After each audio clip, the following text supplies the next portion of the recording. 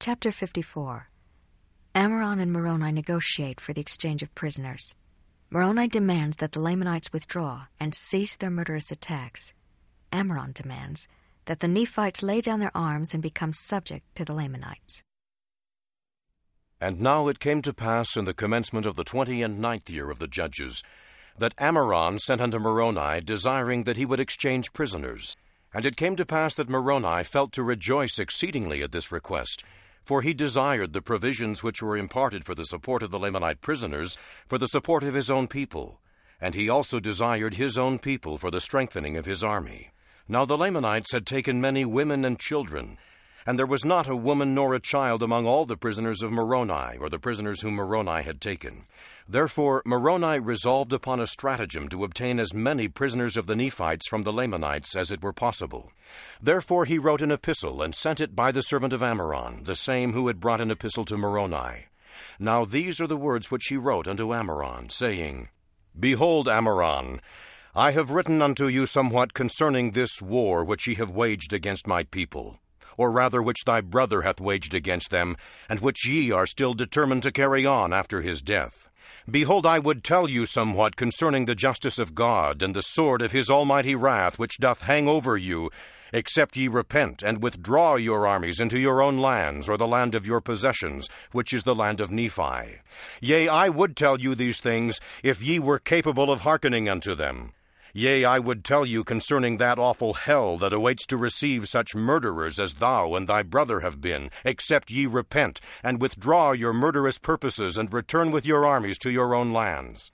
But as ye have once rejected these things, and have fought against the people of the Lord, even so I may expect you will do it again. And now, behold, we are prepared to receive you. Yea, and except you withdraw your purposes, behold, ye will pull down the wrath of that God whom you have rejected upon you, even to your utter destruction. But as the Lord liveth, our armies shall come upon you, except ye withdraw, and ye shall soon be visited with death. For we will retain our cities and our lands, yea, and we will maintain our religion and the cause of our God. But behold, it supposeth me that I talk to you concerning these things in vain.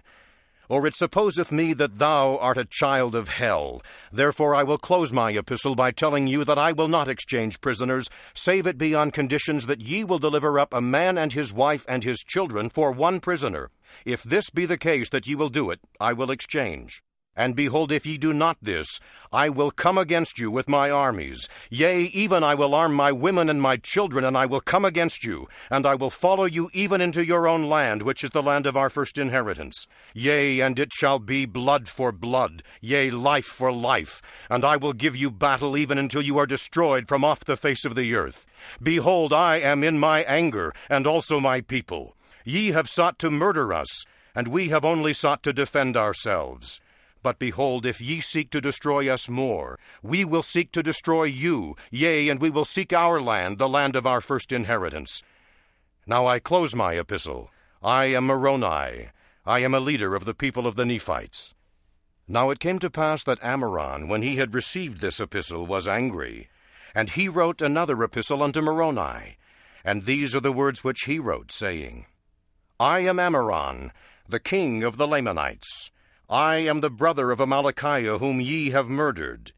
Behold, I will avenge his blood upon you, yea, and I will come upon you with my armies, for I fear not your threatenings.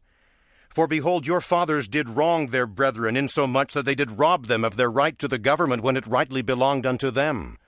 And now, behold, if ye will lay down your arms, and subject yourselves to be governed by those to whom the government doth rightly belong, then will I cause that my people shall lay down their weapons, and shall be at war no more. Behold, ye have breathed out many threatenings against me and my people. But behold, we fear not your threatenings.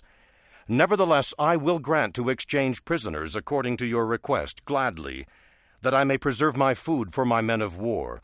And we will wage a war which shall be eternal, either to the subjecting the Nephites to our authority, or to their eternal extinction. And as concerning that God whom ye say we have rejected, behold, we know not such a being, neither do ye. But if it so be that there is such a being, we know not but that he hath made us as well as you. And if it so be that there is a devil and a hell, Behold, will he not send you there to dwell with my brother whom ye have murdered, whom ye have hinted that he hath gone to such a place? But behold, these things matter not. I am Ammoron, and a descendant of Zoram, whom your fathers pressed and brought out of Jerusalem. And behold, now I am a bold Lamanite. Behold, this war hath been waged to avenge their wrongs, and to maintain and to obtain their rights to the government. And I close my epistle to Moroni.